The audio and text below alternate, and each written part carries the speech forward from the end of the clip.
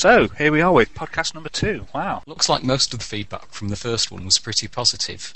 Nearly half of the respondents said yay, to about 15% rubbish, with the rest either confused, non-committal, and a big chunk on dial-up. Yeah, 12.5 meg for 30 minutes of us waffling on. I guess that's a bit much for dial-up types, so sorry guys. Actually, why the hell am I apologising to them? They'll never hear this. Dial-up sucks. Get a proper internet connection. Actually, we did have some people taking the time to download the first episode by dial-up. Oh, sorry. Glad to have you guys. Looking through the logs, we've had several hundred downloads of the podcast from all over. Europe, Scandinavia, North America, Australia. So basically it's their fault that we've recorded another. Yeah, but this isn't a full podcast. It's just a quick companion piece to update you about a few developments we've had in the meantime.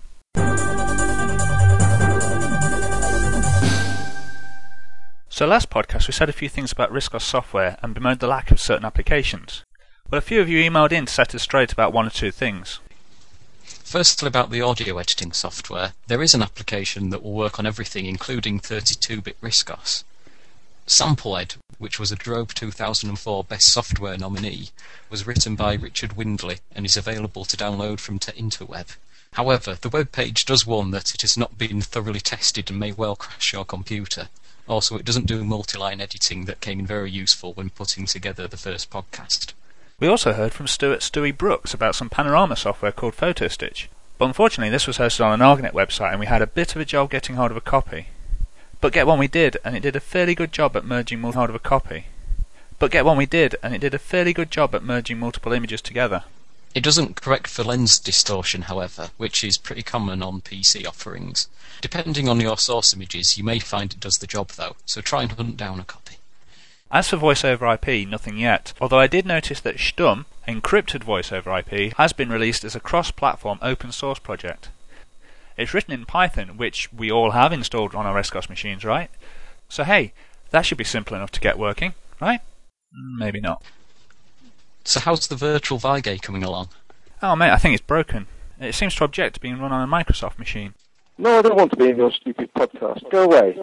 So it looks like we're going to have to audition a replacement for him, just for this episode. That sounds terrible. Next! Hi, I'm Paul Vigay. Next. Crop circles are a natural phenomenon. No.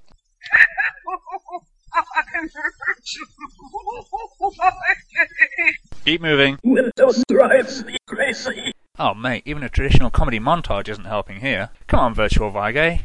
Hey? Right. I'm afraid our lines are very busy at the moment. Please leave a message and we'll try to get back to you as soon as possible. Oh well, I suppose we better go to the news.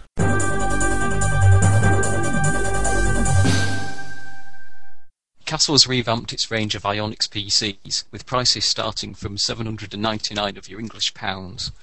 First up is the Aria Cube, the low-cost, compact, quiet, entry-level machine. Which is obviously going for a song. Well, either that or they're named after a porn star. There's also the X300 Mini Tower and dual-layer DVD options. Spellings Computer Services Limited are celebrating 10 years in the RISC-OS marketplace. As a result, they're offering free domain names and reduced prices on web hosting, so check it out. RISC-Script 5 has been released. The RISC-OS answer to Adobe Acrobat now supports clipping and is fully 32-bit compatible. You can buy it online at www.riscscript.nl. I think the kids are saying triple dub now, mate. Tell that to Bruce Forsyth. Maybe we should do something on Microdigital. But if we do, we'd have to mention about you trying to buy one, and I don't want to embarrass you, mate. What about the darkening the door? I just find it funny. I mean, you actually bought one, and it never turned up. So you asked for a refund. Yeah, the refund that I never got. And they told you never to contact them again. Robin Hounsome has released Remote, drivers and app for the more recent Pinnacle Rave PCI TV cards. This is for the later versions of the cards which don't work with Simon Wilson's program PCI TV. And finally, RISCWorld have released a DVD of their entire back catalogue. It contains all the articles and software from the first 5 years of the disc mag. The software alone must be worth at least 10 times the price. Are they mad?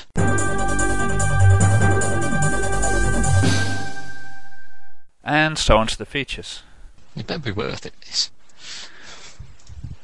What do you mean it might be worth it? It's not like it costs you anything, is it? apart from a Mac that you maintained that you didn't buy just to do this. Mr. Oh, I'm not going to buy a Mac just to be silly on the internet. So what did you buy this week? I bought a Mac. Yes, what are you doing with it now?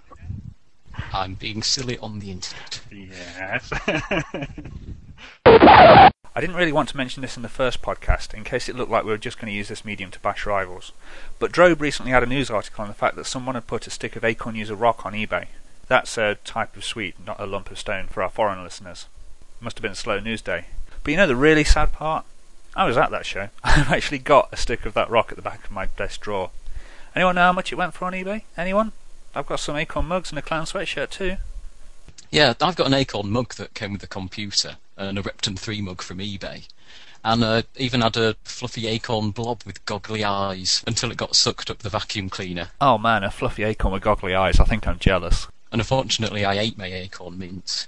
I'm also highly annoyed that I peeled off the cheesy 32-bit power transfers from my A3010. Has anyone still got those stuck on, do you think? Probably not. First thing I usually do when I get a new computer is peel that sort of thing off. Memorabilia that I really want is a cuddly Repton and an Acorn credit card that they were sending out once, I think. Yeah, although I doubt they're legal tender anymore. When the expiry date been in 1999 or something. Well, you could say that for Riscos generally. Oh, controversial. Oh yeah, I've got a Risk Station keyring and an A6 Riscos 3.1 ROM keyring too. And at one show, John Cartmore was flogging little bears that were dressed up to look like Riscos celebrities. Ooh, we could do some Paul Vigay ones. They'd sell like hotcakes. Also, I've kept all my Acorn and Acorn User show carrier bags, and probably all the leaflets in them too. Yeah, I've had a bit of a clear out recently, and I managed to get rid of a lot of my older machines. And yet somehow I've still managed to end up with 4 copies of Elite, despite the fact I've got nothing to play them on. I mean, who is that much of an Elite nut? Hello, this is Simon Challens, doing my little bit of talking about Elite for latest cast. Where to begin? I first played Elite when I was 8 years old, when it first came out back in 1984, and I got it for Christmas that year. I remember seeing adverts for it and getting quite excited and nagging my parents. It seemed to be the first ever game that actually inspired my imagination and has done more than any other since. It was the first ever one where it's, instead of pretend you're stopping some aliens dropping down the screen, you actually are flying around the universe. So that was the exciting thing about it. And back in my early years, I was very keen, although I do remember dragging in my mum to do all the trading records and so on for me, because I couldn't be bothered with the highlights from the early years. I remember getting an Elite birthday cake once with it all drawn on the top. Played it a lot, and played it at school rather a lot, and so did everyone. And the biggest surprise was after a few years, when I finally upgraded to the disc version, was getting the first of the missions, and that was a bit of excitement that I've never experienced in any game before or since, because I'd obviously been playing Elite for a while then, and I had no idea that missions existed, completely out of the blue, and really quite excited about that. But I think it was a long time after that before I actually found the Constrictor. Going on to on the Ark. Ark Elite first came out. That for Christmas that year. All the excitement over again, and a lot more confusion. I got used to trying to play it with the mouse. And the website, which came about when I was at university, trying to think of some HTML to do, just to poke around the internet for the first time, and thought I'd give it a go, and put together my Elite site as an experiment more than anything else. And then that's wandered around since, and I was very pleased one day when I was about to pack up from university and said the site would be going.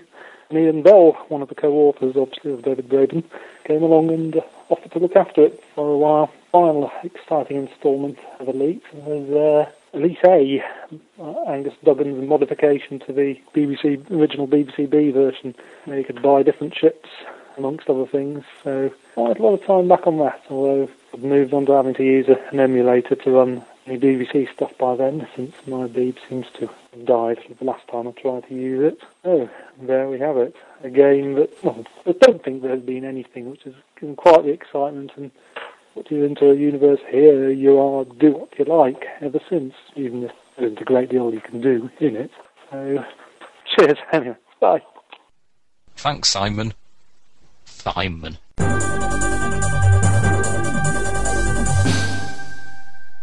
Now on to letters. Someone recently wrote to us on an unrelated matter, saying, Sorry to ask you some more stupid questions, but I'm developing a new program and want to keep it under wraps for fear of ridicule from the more intimidating developers on the platform. Obviously it doesn't actually sound like that. That was voiced by an actor to preserve the anonymity of the individual involved. Unfortunately not the actor. Now, it's come up on the site before how high-profile developers especially should or shouldn't be allowed to say certain things because losing them would harm Riscos. But how many smaller developers, especially those just starting out, are being put off by people on Usenet or whatever? I hope that our forums are still a little better than Usenet in this respect. Apart from the playpen, which is supposed to be a free-for-all. It comes with warnings and everything. But still, anyone else feel this? Let us know if you have an opinion. We'll keep it anonymous if you wish. Yeah, because there's a bit of a anti-basic brigade as well, isn't there? There is a bit, but I mean, I program in BASIC all the time. I like it. It does the job. And if I wanted to do anything more complicated, I'd, well, probably ask somebody else to do it.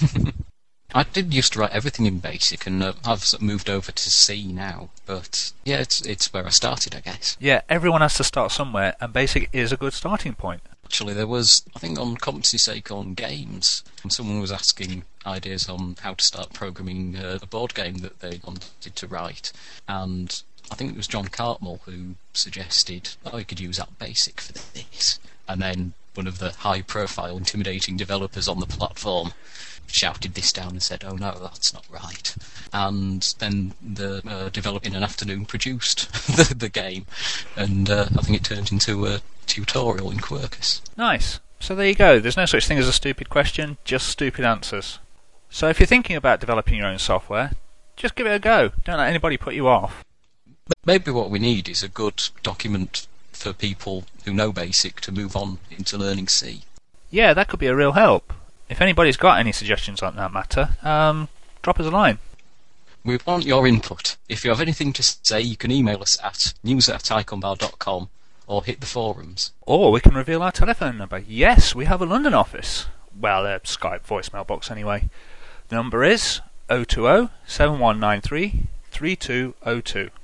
Or for overseas listeners, that's +44 20 7193 3202. You just know that's going to get abused, don't you? Probably, but then we might still end up using it in the show anyway.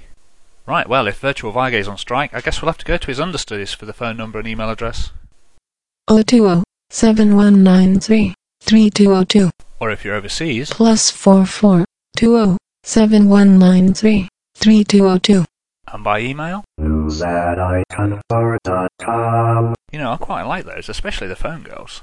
Maybe we won't need Virtual Viga after all. Hey? So call in. Questions, corrections, feedback, abuse, whatever. Hello? Hello? Ignore him, he'll go away. We had a great response to Jason Trebek's contribution last time out, both the theme tune and interview, so we've managed to get hold of some of the music that should be appearing in Equinox. So until next time, that's your luck. Cue the music. Hey, that's my bit.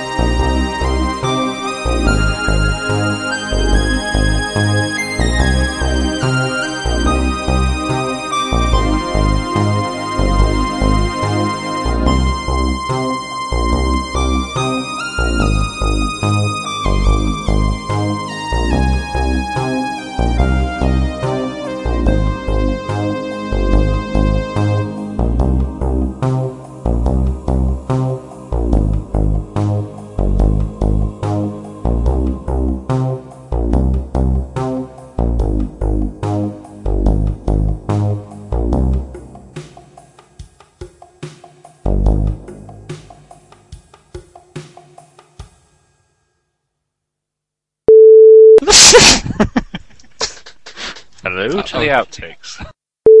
Yeah, I was looking at trying to get a 12-inch one, just a cheap sort of... Beg your pardon? Yeah, go smaller. Oh, right. I thought you were talking about like a girlfriend or something, but that was just crazy talk. Unfortunately, yes. Lost the train of thought now. Stopped at the station, got off for a packet of fags, and it went on without me. Unless... Oh, you're supposed to be saying something here. Are they going for a song joke? Yeah. Because then that makes you look more professional and me an idiot. Which is about right. Right, so I've got to try and do it when the wind isn't blowing either. And step across the lawn and not step in the fox poo. Oh, are you outside? Yeah. Right, podcast 2. Are you going to say Electric Boogaloo? Who keeps downloading this? Stop now, we won't have to do another one. Basically, it's their fault. We've got another. No, there is another.